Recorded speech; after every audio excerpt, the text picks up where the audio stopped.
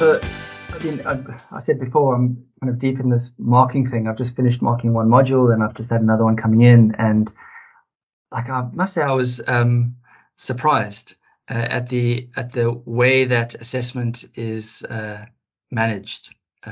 Yeah, I guess I come from a system where things are far less structured. Far more is left up to the what you would call a module lead.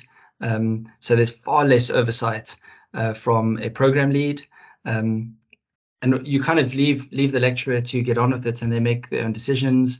And a lot of times those decisions are ad hoc, fluid, responsive, adaptable. And so, like, the idea that, like, right now I'm having to plan assessment tasks that are going to be locked in for something that is a year away. So that strikes me as very strange, because I'm used to being in a situation where I adapt the assessment task in real time. So as we're working through the module, things come up, and then kind of the students and I negotiate the assessment task, so that it feels like something that's more of a collaboration. Now, I'm not saying that, like, this is how everyone can do it. And I had one module, in my previous institution, and so there was a lot of flexibility that comes with that. I can appreciate that if you've got 5 modules, then planning and structure and organization becomes far more important. Like, we can't all say, well, we'll figure it out as we go along. So I get that. I just, when I came into this new system, and obviously it's not just this institution, but in the UK more broadly, it feels like, and maybe I'm reading the wrong thing, I'm taking the wrong thing from this, but it feels like there's far more of an attempt to control down to a very granular level what the assessment task is going to look like, how it's going to run, how much instruction and guidance and a framing is given to students so that there can be no surprise. And again, maybe that's a good thing. But I feel like the amount of attention that's paid to learning outcomes, grade boundaries, and forward planning, in my opinion, in some sense, it really limits the flexibility, the serendipity, and for me, the interest, I guess, that I used to feel with assessment tasks. So I don't know. Like, does it sound like I've completely missed the point? What are your thoughts on the assessment process? Yeah, no, so I think it's really interesting, and was just intrigued to hear, kind of your experience of coming into. I don't know a different system, but even, I mean, just moving between institutions within the UK, there are differences with that.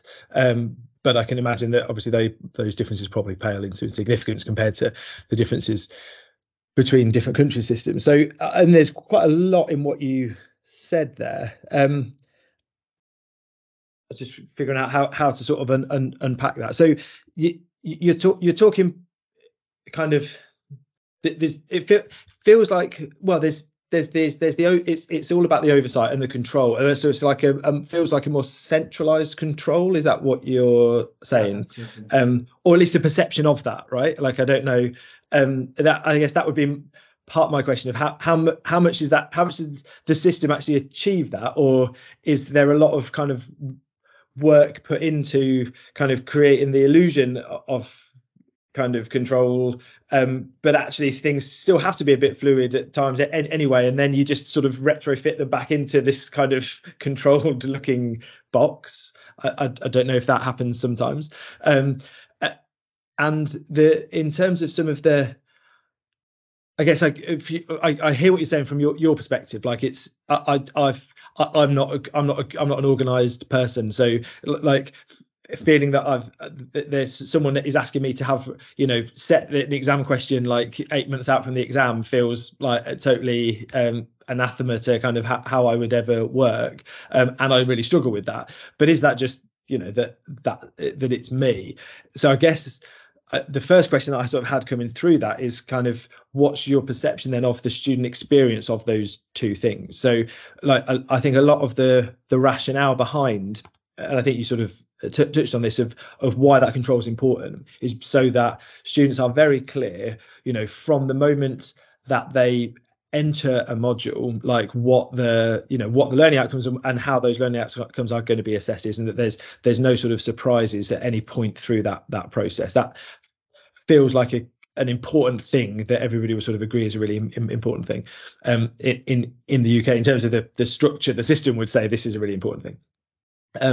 But that actually extends further back. So there's actually then a lot of kind of stress often gets exerted just to make sure that kind of what's being presented through the system bureaucracy. We're at Birmingham, they're switching over to a new kind of module handbook kind of system, you know what I mean, where students can search for and see. So you've got students who are choosing modules, and so even before they go on the module, like it's important that they know what the assessment for that module would sort of look like and be like, so that they're making informed choices of that. And students who are choosing to come on the course, like at Open Days, need to have clear and kind of, we're giving them information about what all this stuff looks like.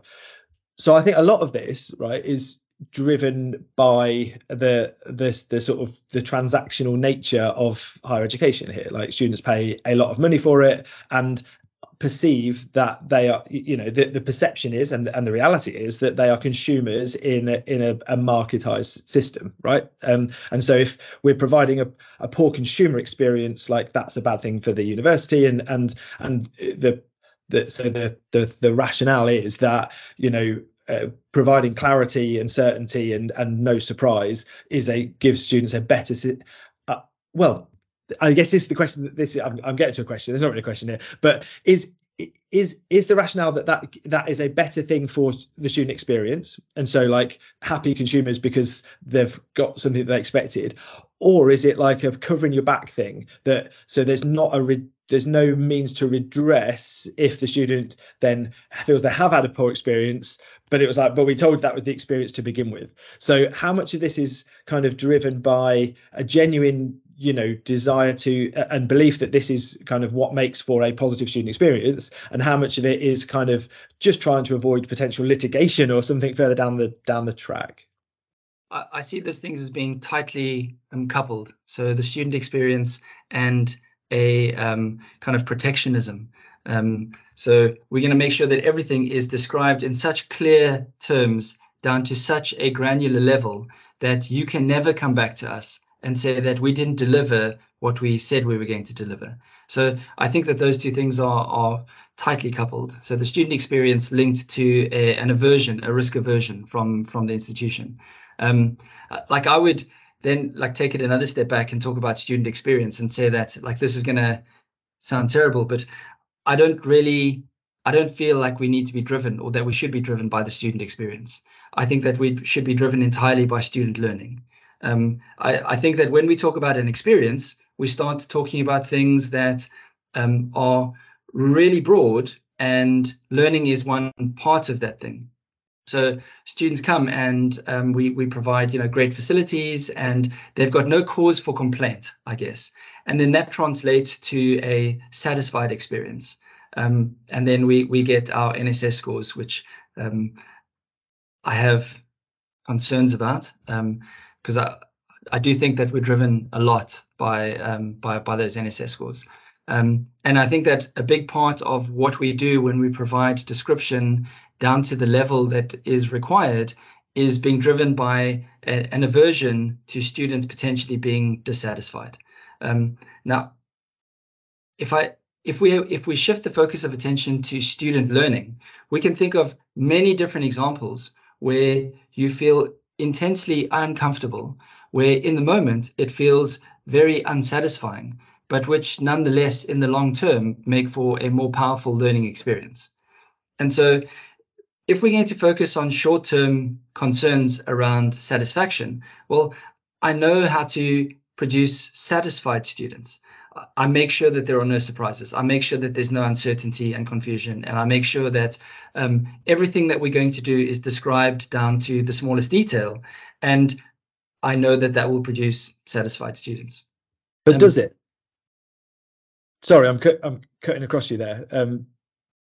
Did you want to carry on that point before I cut in there? Sorry. I was just going to say, like, if you focus on learning, you run a greater risk of having unsatisfied students, because in the moment you're introducing them to these very uncomfortable, maybe a destabilizing, disorienting feeling. And I think that should be the purpose of higher education, is to put students intentionally into uncomfortable situations, and then scaffolding a process whereby they can move through that uncomfortable experience and emerge with greater resilience. We talk about resilience a lot, and then we make sure that everything is described to such a clear level of detail that there is no opportunity to develop resilience or leadership or any of these other attributes. Critical thinking. We say that we care about, and yet we don't really provide opportunities for students to develop resilience. We teach them about resilience. We say that this thing of resilience is really important. You should develop it. But you can only develop resilience by kind of going through this crucible that is uncomfortable. How else do you develop resilience? And so I feel like we tell students about leadership, critical thinking, resilience, and all these other attributes that we say we care about. But in describing the assessment process and the learning process to the degree that we do, I feel like we limit the opportunities for students to develop the skills that we say that we care about. Does that make sense? Yeah, it absolutely does. I think that the point I was sort of cutting in on there was, just whether or not actually trying to constrain and control all these things does result in more satisfied students. Because I think particularly, and if we take, maybe it depends what we mean by satisfied, but if we take like kind of what drives NSS scores around assessment, and assessment is often, there's a really clear link between assessment and overall satisfaction. And I think often students have some genuinely valid reasons to feel upset about their assessment, because assessment often isn't that great at university, really, in terms of how much it actually aligns with kind of what the student needs to know and the sort of learning that you're talking about. Often feedback, isn't that individualized or rich, and students don't have opportunities to then do anything with that, because it comes at the end of a summative process and there's no clear link into how they take it forward. So I think, you can look at it as an academic and go, well, I'd understand why our assessment scores might come out quite low. Although actually then when you talk to the students about it, often the reason that the satisfaction around assessment is low is that, they just feel hard done by on the mark that they got, right? And so much of this is underpinned by actually do you mean you're satisfied with the mark you received, or with the learning, the process, the assessment, or whatever that kind of got there? And obviously there's a whole range of, students are going to be answering that question in a number of different ways. But we've got to understand that question has a lot of different interpretations in how students will answer it, and students, when, if you have these conversations with students, they are able to separate, and they are able to kind of acknowledge that their frustrations with the amount of feedback they've got or the timeliness of it or whatever melt away when they've received a grade, a mark that they're happy with, and the chance of them flagging those as an issue or commenting negatively about them on the NSS or whatever just drops right down.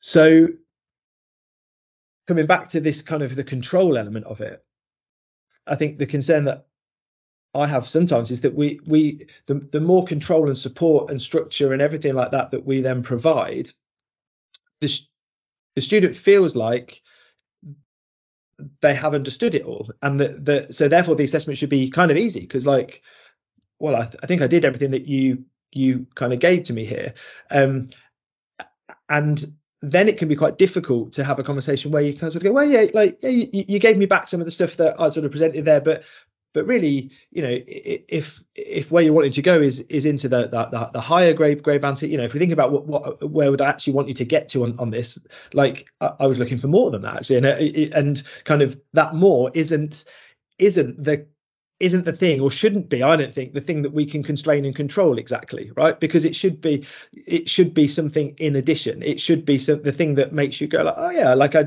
genuinely am surprised that you've come at it that way, or that's not a way I've thought about this before. You know, the sort of the ability for surprise and innovation and, you know, criticality of thought, creativity within what a student produces, those should be the things I strongly think that really set aside like the higher performing students from, you know, the sort of standard performing student who's understood the concepts and, you know, kind of been able to do the sort of the basics of what the assessment is asking, you know, but hasn't necessarily taken another step in thought that's gone beyond that. So then so we've got a conundrum then, isn't it, that we sort of, you know, without sounding like some like kind of right wing, they're all snowflakes kind of person, but we probably can mollycoddle too much and provide, you know, the kind of the look and feel of something that is all structured and laid out and sort of kind of clear what you should do, but then you need to have more than that, and I think this feeds into this whole, you know, the issue with sort of grade inflation, that as academics we sort of feel now we need to have laid out everything, and so it's not possible for us to ask students to do more than we would have already sort of explained that they could do. And so kind of the only marks that are there, the only criteria upon which we can sort of judge someone's performance is, you know, within this tightly constrained box that we've already predetermined, and so we sort of limit that, and as you say, what ends up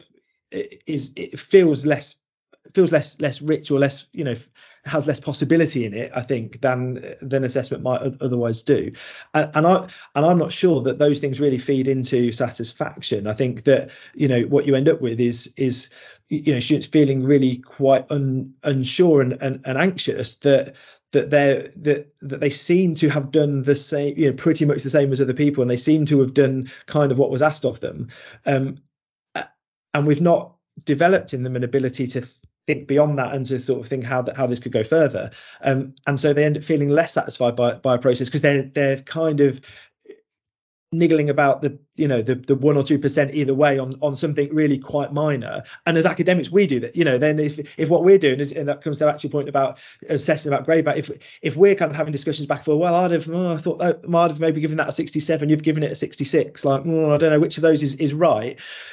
Like, you know, this is a ridiculous conversation, obviously, for anyone to ever have, you know, but we do that all the time, and the students must have a sense of that, and they're doing it all the time with each other.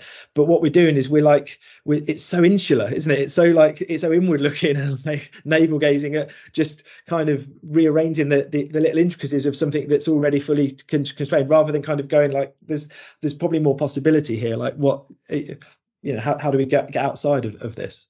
Yeah, I think that there's two points that you made while you were talking that I really wanted to touch on. The first was at the end, where you talked about the amount of time that we spend talking about, you know, niggling over those little details that, you know, really are insignificant or irrelevant, absurd maybe. But I think when we describe the assignments and the rubrics to the extent that we do, it creates within students an understanding, or rather the signal that we send is that there is an objective reality, that this is what good looks like. And when we describe it in such clear and I guess comprehensive terms, the reality is that is an objective description of what good looks like. And so when the student, this kind of touches onto something else that you mentioned earlier, when the student ticks all the boxes in a certain grade boundary, but they haven't done what you were suggesting, they haven't added that extra, that innovation, that creativity, that little spark where you think, this elevates your work into a higher category. But we can't describe that because it's a qualitative thing that, you know, we may not necessarily even know that we're looking for. But we see a piece of work that is exceptional, and we know that it has something different that separates it from work that is merely adequate. And yet on the rubric, they both seem to satisfy the same criteria because there are only certain certain things that we can describe with our language. It's hard to describe that ineffable thing that adds something that elevates a piece of work. So now the student comes back and says, but I met all of your requirements in this grade boundary, and you've given me something that's lower than this. Because we've created this sense that there's an objective truth about what a good piece of work looks like. And when they tick all the boxes and you haven't put them into that category, then I think there's an enormous amount of dissatisfaction. And I think our response is then to say, okay, well, I'll create a rubric that's more descriptive and has more conditions. And so it becomes almost like an arms race where students are looking at what it is that we're telling them to provide, then they provide it, and then we say, no, but it's not quite, exceptional. Okay, well then tell me what exceptional looks like. And then we go through this process again where we provide more descriptive language to say what exceptional looks like. And then the students go through that process again. And maybe it's not fair because I've only been here for a year and this is my first kind of process, going through the assessment and the marking. But I don't see any way out of this situation other than every year students asking for more structure, more guidance, more detail about what it is that we want, which then further limits the capacity for innovation and creativity. And again, coming back to this idea of what universities say they care about, we say that we want to develop these attributes, leadership, creativity, resilience. Well, it's really hard to write those attributes into our marking rubrics. And if we did find a way to do that, we'd have students then following a tick box about what resilience looks like. And they'll say, oh, but I ticked all the resilience, tick boxes. But, I still haven't got my, I don't know what they're, a first or a second, or I don't know. So, yeah, I guess that's where I'm coming down on. And I think the challenge then, the more tick boxy you end up with in the rubric, or the marking criteria that you're using, you then have the case where you've got a bit of work that is really insightful and does add something different, but has a minor omission on something else, right? And so we end up just collapsing everything into, well, we're just kind of give everyone the same, because on the rubric, I don't know, did they really do this one? It's clearly this is academically, this is this work has criticality and it's creative and it's done this and this. Has it done every one of these other things? I don't know, maybe it hasn't actually, and so which is the important thing here? Are we going for that? Are we looking for that academic spark and we trying to reward that, or are we trying to reward kind of the box ticking nature? Obviously there's I think I always have this conversation with students that we sort of blithely chuck out or try and have an ethos of well, there's not one correct answer. There's loads of correct ways. You kind of want to feel like you write assignments where that's the case. And that you could take this any way. And the flip side to that is that there is a wrong way to do this. So that it's kind of also getting students to see that there's a baseline that we need everyone to be over. If you write something that just shows you don't really understand the content, you're applying it incorrectly, whatever that's the cutoff to say, this, you haven't, that you've not learned stuff from the module that means that you've sort of met the learning outcomes for the module. And really that's a black or white thing. It's happened or it hasn't, and that's the cutoff to pass. Then beyond that, you've passed the module, you've met the learning outcomes, but maybe you're different in different ways. I don't know, what's the purpose? What's the purpose of the mark that we give beyond that? I mean, I guess that's going to be the bias that I come at this from, that the marks are really problematic. Yeah, the marks cause a lot of the strife, a lot of the anxiety, a lot of the stress for the students.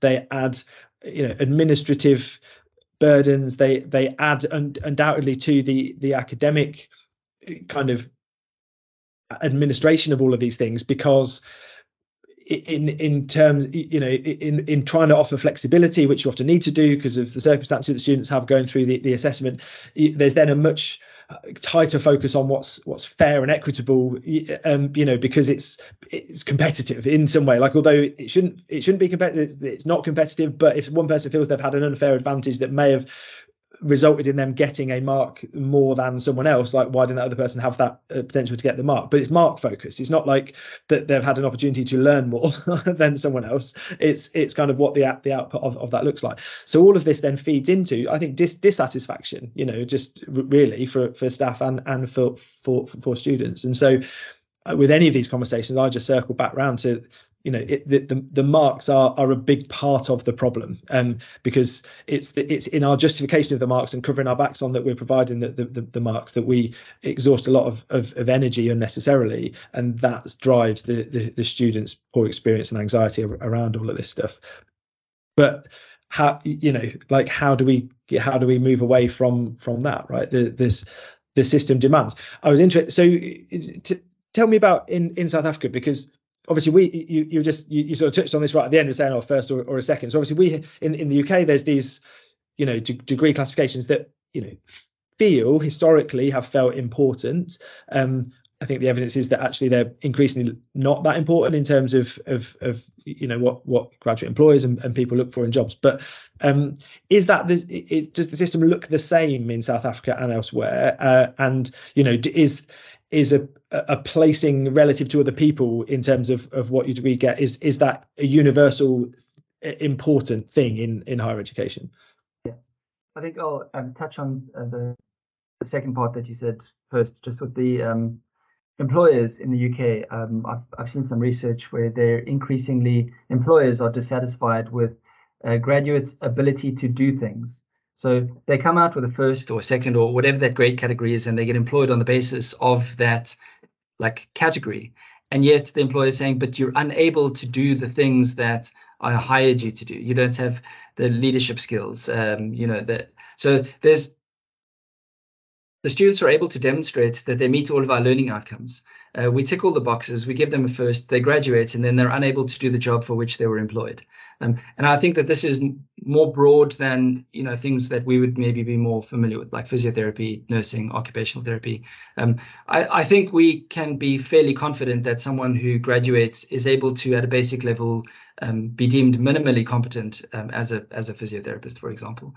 But I think there are other areas where universities are graduating students who have ostensibly satisfied all the learning outcomes, and yet their employers are unhappy with their performance. So I don't think that there's a strong connection between learning and grade boundaries.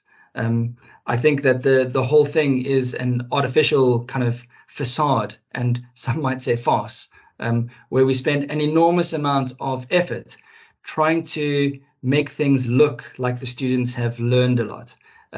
But I would say that the only thing that really matters is, can the student do the job?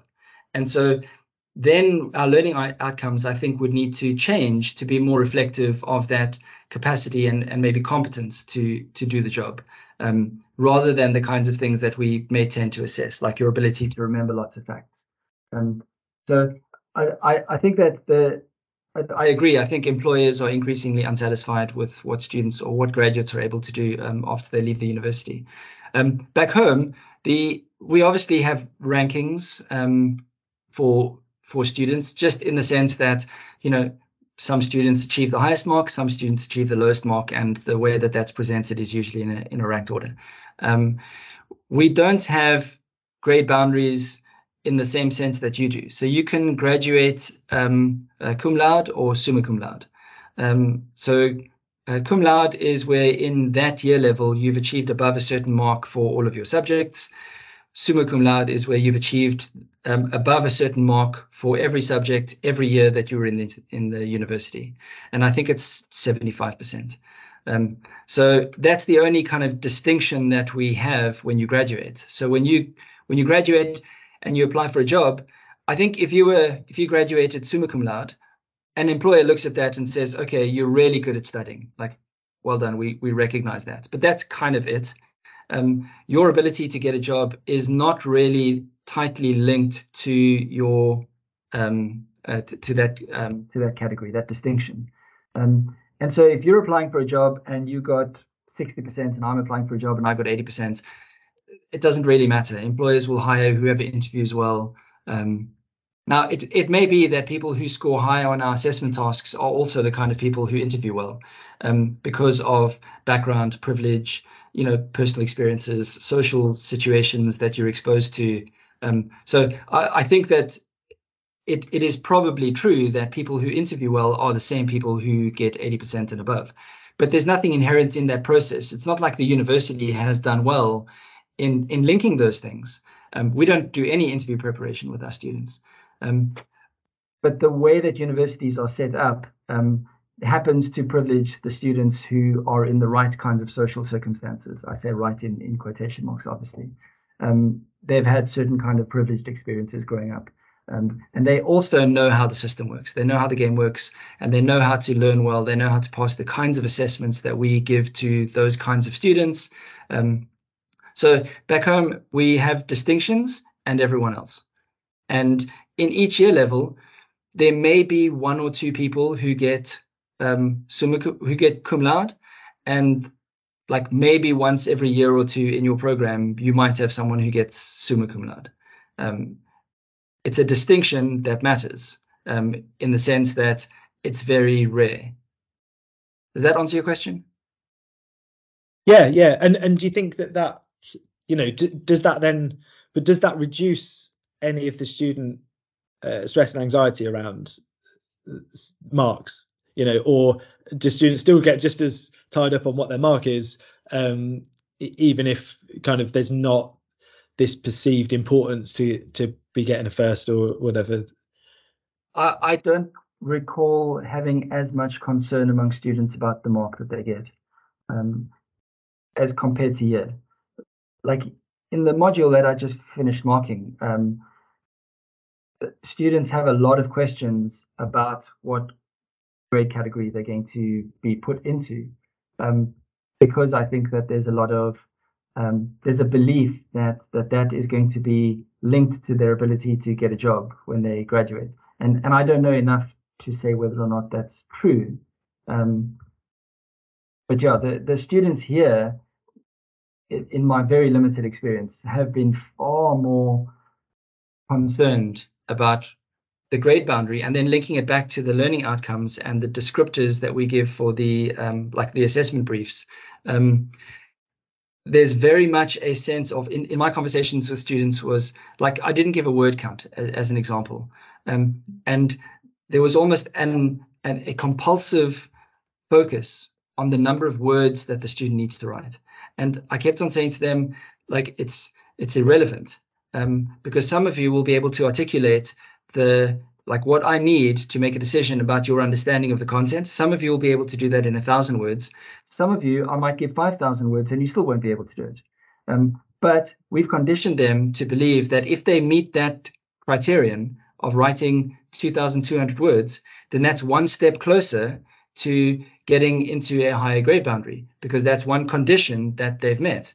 And yet, it's a completely artificial constraint, and it's got nothing to do with understanding, learning, anything like that.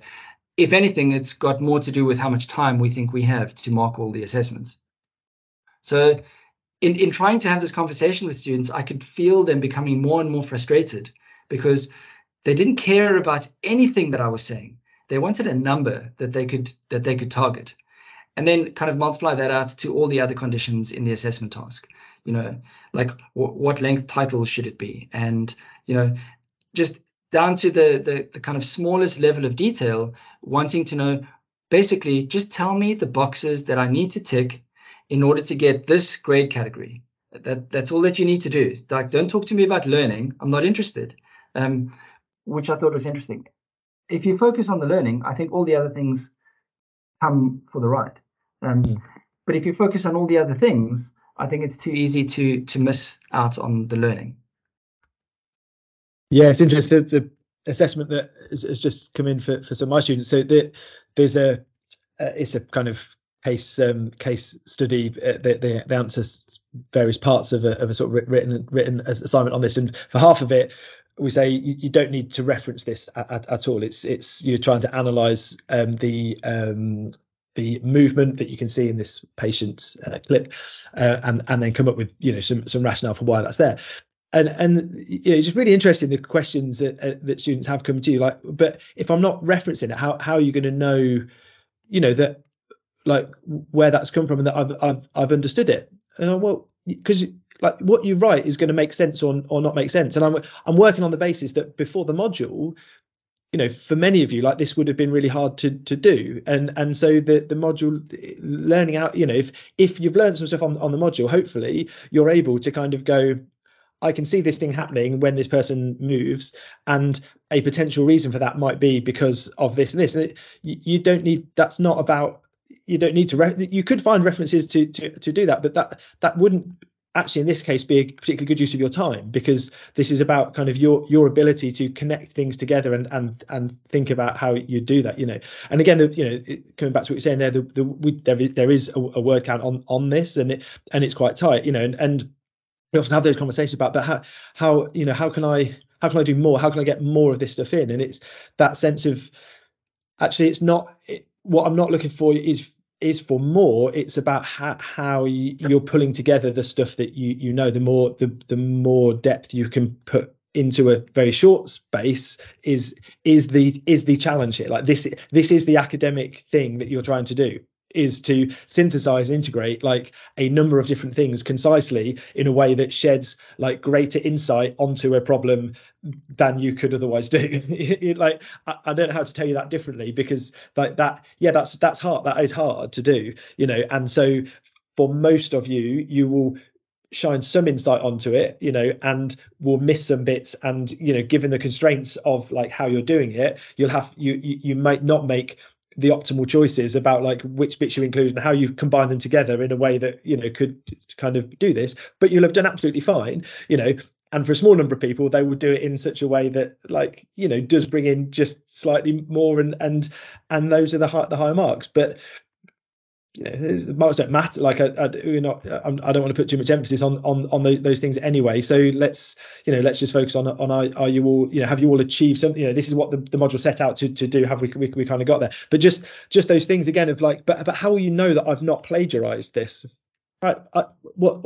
And often students ask you the question like that, like, how will I know I've not plagiarized it? I'm like, well, no. Like, if you just copy something else from somewhere else and put it in there, like, I can see that you've done that. Like, the software will tell me, but also like, I'll just kind of read it and go, I don't know, that doesn't sound like how it would be written, and my spidey sense will tingle, and I'll probably go off and have a look and see where that's come from. But what, like, why are you concerned about that? That seems a really odd kind of concern to come back to me with, of like, why are you not letting me prove that I'm not plagiarizing my work? Right. That's an interesting point about citation. I don't do this, but I've had conversations with colleagues both in this university and in others about like formatting of citations, and I find this quite bizarre. So what I'm looking for in a citation is your ability to support a claim about the world with some kind of evidence. And sometimes that evidence looks like a peer-reviewed paper, sometimes it looks like a YouTube video, sometimes it looks like a tweet. And I've tried to work with students and say, well, a tweet from me about blended learning may be something that you should pay attention to.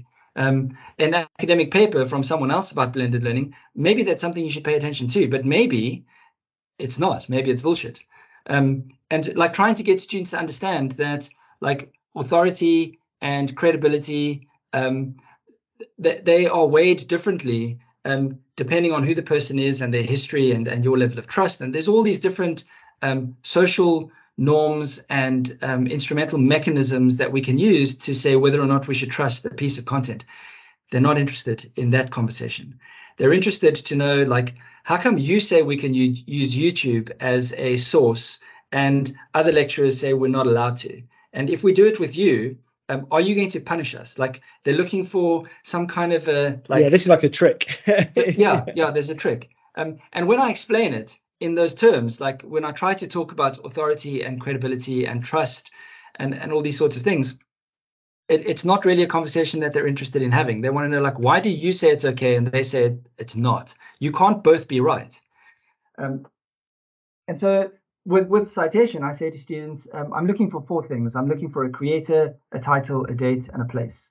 And if you can satisfy those 4 criteria, I can find the source of your claims about the world. Whether you put the comma in the right place is completely irrelevant. And the reason it's irrelevant is because you can use reference management software to perfectly format all of your references. Now, I'm going to give you 10 marks out of 100 because you know how to use reference management software and someone else doesn't. That doesn't really seem like a good thing to reward you for. I should be looking at the quality of your sources rather than the formatting of the citation style. And so that's also been a weird conversation with students, where I've tried to get them to use reference management software because you will instantly score 100% for all of the things related to citation. And yet not a single student in my module used reference management software. They decided that they would wing it. And I still didn't take away marks if the references were poorly formatted. But like I would say to them, if you can't pay attention to the things where you literally have an instruction manual telling you exactly how to reference, I'm not going to take off marks for that. But it does make me wonder about your ability to follow other kinds of instructions. And then I might start reading your work a little bit more closely. And again, that's not really a conversation that they were interested in having. And so again, just in my very limited experience, it has all been about, like, where is your assessment brief and where does it tell me exactly what I need to do in order to reach these grade boundaries? I was just pausing there. I'm kind of I guess interested to know which we sort of started talking more administratively maybe, and kind of it feels like we've talked more then about sort of students' perception on assessment and stuff. So just I didn't know if you wanted to come back to sort of any of the sort of the more organizational, institutional things that might have seemed strange, wrong-headed, problematic. Like for me, I would really, rather than describe it, I guess where I'm heading towards is trying to develop within students what I would call assessment literacy, where the students and I have a negotiated understanding of what this process is trying to achieve, and that there's going to be uncertainty within that negotiation.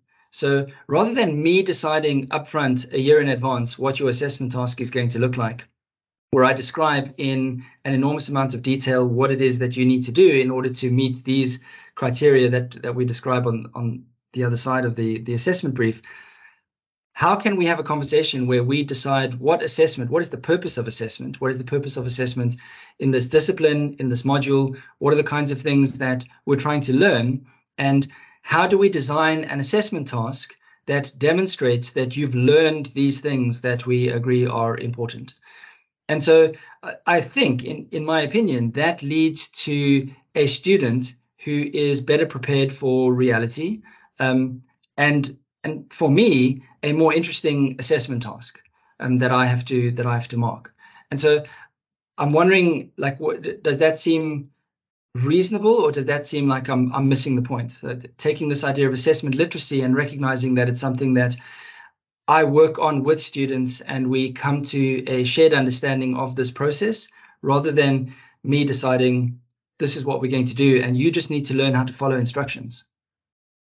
It's interesting because I think that your conception of assessment literacy there is for students to understand the purpose of assessment at that level. And I think maybe often when we think about assessment literacy, we think more about the student's ability to understand what we're asking of them in the assessment. Does that make sense? That there's sort of two levels there that actually, and we want to be at what you're talking about there, which is kind of for the students to understand the learning, and then for there to be some agreement on kind of how we might try to assess that learning. So that has to be the way forward. That is really challenging. So this year is the first time I've done sort of co-created rubrics with students on a module, not entirely from a blank sheet, but from a sort of generic school level. This is a master's level rubric that sort of, so we kept the titles and the things, but kind of got the students to then, we talked about the assignment, what we were trying to achieve, what the students thought that made sense, or what I thought I was looking for there, kind of what, how it might have gone in the past, and then sort of rewrote all of the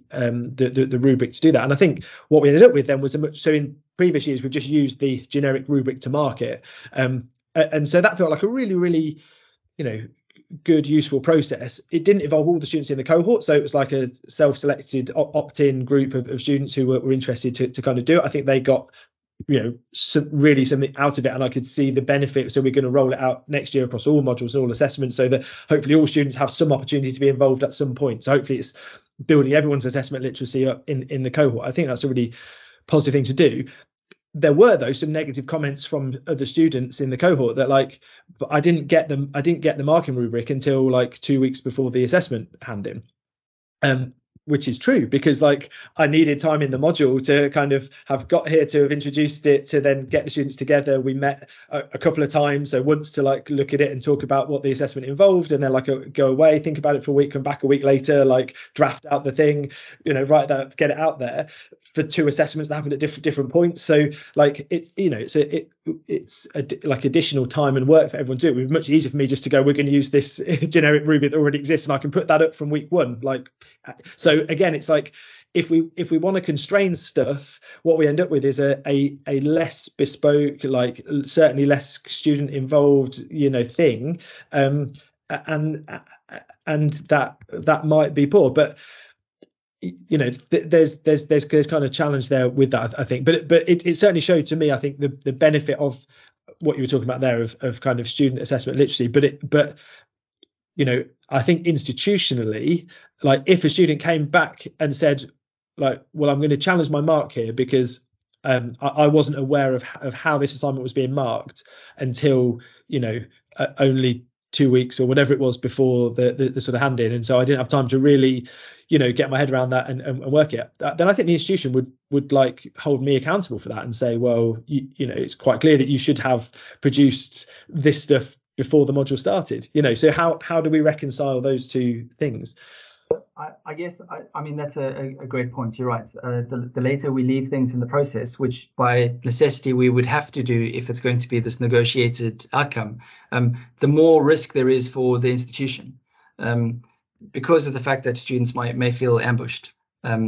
So I think the way that I would frame it in a conversation with the institution would be to say that, what I'm suggesting, the learning drives the assessment, not the other way around. So if we start with the assessment tasks predefined and the rubrics predefined, and all of this is locked in a year in advance, then we are being driven by the assessment task. We're not being driven by the learning. If we're going to say that we're being driven by the learning, we need time for students to learn something in order for us to even have a conversation about what that assessment of the learning might look like. And so I would then challenge the institution to say, here are 5 things that you talk about in your institutional documentation. What I'm doing is trying to bring these things to fruition. I'm trying to develop in students a sense of critical thinking, of being interested in learning, of this idea of resilience, curiosity, all of these things. I can show you how we've embedded the achievement of these outcomes within this process. I think that institutions have really nice language in their institutional operating plans, but ask them to demonstrate where these things are actually being achieved in the curriculum, and it's very difficult. You can point your finger on a lecture that talks about leadership, but at no point in the program do you give students an opportunity to take a leadership role, to make real decisions that have impact in the world, that have impact on their own learning. And so I would then say, if we want students to learn the skills of decision-making, high-stakes decision-making, we need to give them opportunities to make high-stakes decisions. Assessment is a high-stakes decision. What we're going to assess, what the assessment task looks like. These are decisions that have real consequences in the real world. What I'm describing is a process that makes that real. And then I would try to have that conversation to say, like, let's look at all the things that you say that you value, and you tell me how I'm supposed to do that other than what I'm suggesting. It is very difficult, I think, just to reconcile, as you say, the sort of the loftier ambitions, which are, always right, yeah, and when when you come together with academics and you're talking about, like innovating for assessment, and like all there's sort of discussion about generative AI, and kind of the way to approach this is to to change assessment, and to integrate, and students can learn about this thing, and that sounds great, but actually, for most people's experience of that is that that's really hard to do in the short term, and kind of how that it's hard, it's challenging to kind of explain then to students where we're drawing the boundaries on this. You can have a very good theoretical conversation, but it actually, that everything about the system, everything that we've talked about so far, kind of then comes back to, but in this concrete specific example here, can we take this sort of more vague, ambitious kind of ideal that we've got there, but actually when it comes down to it, is are you going to how are you going to judge that in this context, because the students want to be judged and be given a mark for that. The institution is still going to ask us for marks based on the judgment that we've made there, and wants those to be in the same format and the same way to feed into the system that kind of requires that. And so there's no way out of it other than having to kind of make decisions, make judgments, like, and as you said before, kind of end up with kind of increasingly complicated ways of sort of boxing. Well, you can do this, but you can't do that, and this should be like this, and this should be here, and here's some clear guidance that says what you can and can't do there. And all of it is quite stifling then, or certainly that can feel quite stifling, I think. Yeah. No, I agree. Like there's the abstract conversation, and then there's the practical implementation, which at an institutional level, you obviously want there to be as few surprises as possible, and you want that whole process to be structured and quite rigid. But and I'm okay with that. But then change the language in your institutional operating plan, because in my opinion, those two things are often mutually exclusive. And so, like, let's stop talking about students as our learning partners. Like, let's remove all of that language and not pretend that we care about students as learning partners. Because if we care about students as learning partners, then we need to create a curriculum and a curriculum process that allows our partners in learning to contribute, to make decisions that have real world consequences. And if we don't allow that, then we're not treating our students as partners in learning. And so I think these two things probably are mutually exclusive, but then let's be transparent and open about what we really value. If we really value, our students passing assessments that are very tightly controlled, then that's fine. But then let's not talk about creativity, because the more tightly we control the assessment process, the less room there is for creation and innovation. If we value creativity and innovation, well, then we need less structured, less bounded, more uncertainty in our assessment tasks. Like, those two things, I think, are mutually exclusive. So let's at least be honest about what we say that we value. I think it's been really useful for me to think out loud about the assessment process and how it's different to my expectations. And I think some of the things that you've mentioned, I definitely need to go back and reflect on, and maybe take a less militant stance on, the way that I think about assessment. I do think that there are challenges at the institutional level which are very different and understandable when we move to that level rather than looking at the individual lecturer. Yeah, and I think that the challenge is that those institutional levels don't exist. Those institutional things don't exist in a vacuum. societal thing, and so that's where what the students come in with an expectation of. And if we genuinely want to change that has to be that has to be from day one. It's got to be integral to the entire program that the students on. And at the risk of going off on a different tangent here, but I think so, often we, if there is any academic making efforts to sort of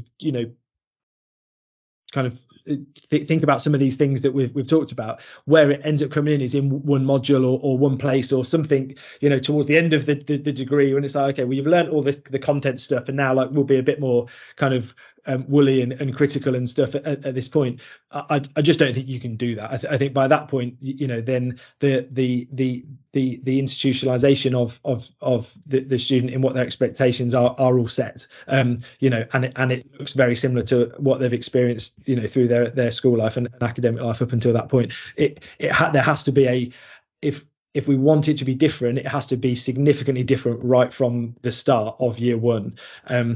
And that will be very uncomfortable for students to come into, so we shouldn't underestimate like the difficulties, the challenge of what we're asking there. If we, it's okay for us, who've sort of gone through it and come out the other end and maybe gone through it a couple of times, with postgraduate study and other things, and kind of be at a point where we are really comfortable critiquing it and discussing it and seeing the flaws, but again, that's for the students, they're not buying into a flawed system at the start. They're buying into a really a good strong system that is really going to move them forward in their life.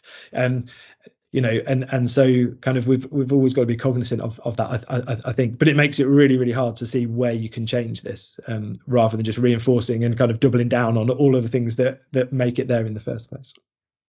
That's a good point to wrap. Good conversation. I definitely feel like this is something we'll come back to at some point. Yeah, cool, thanks.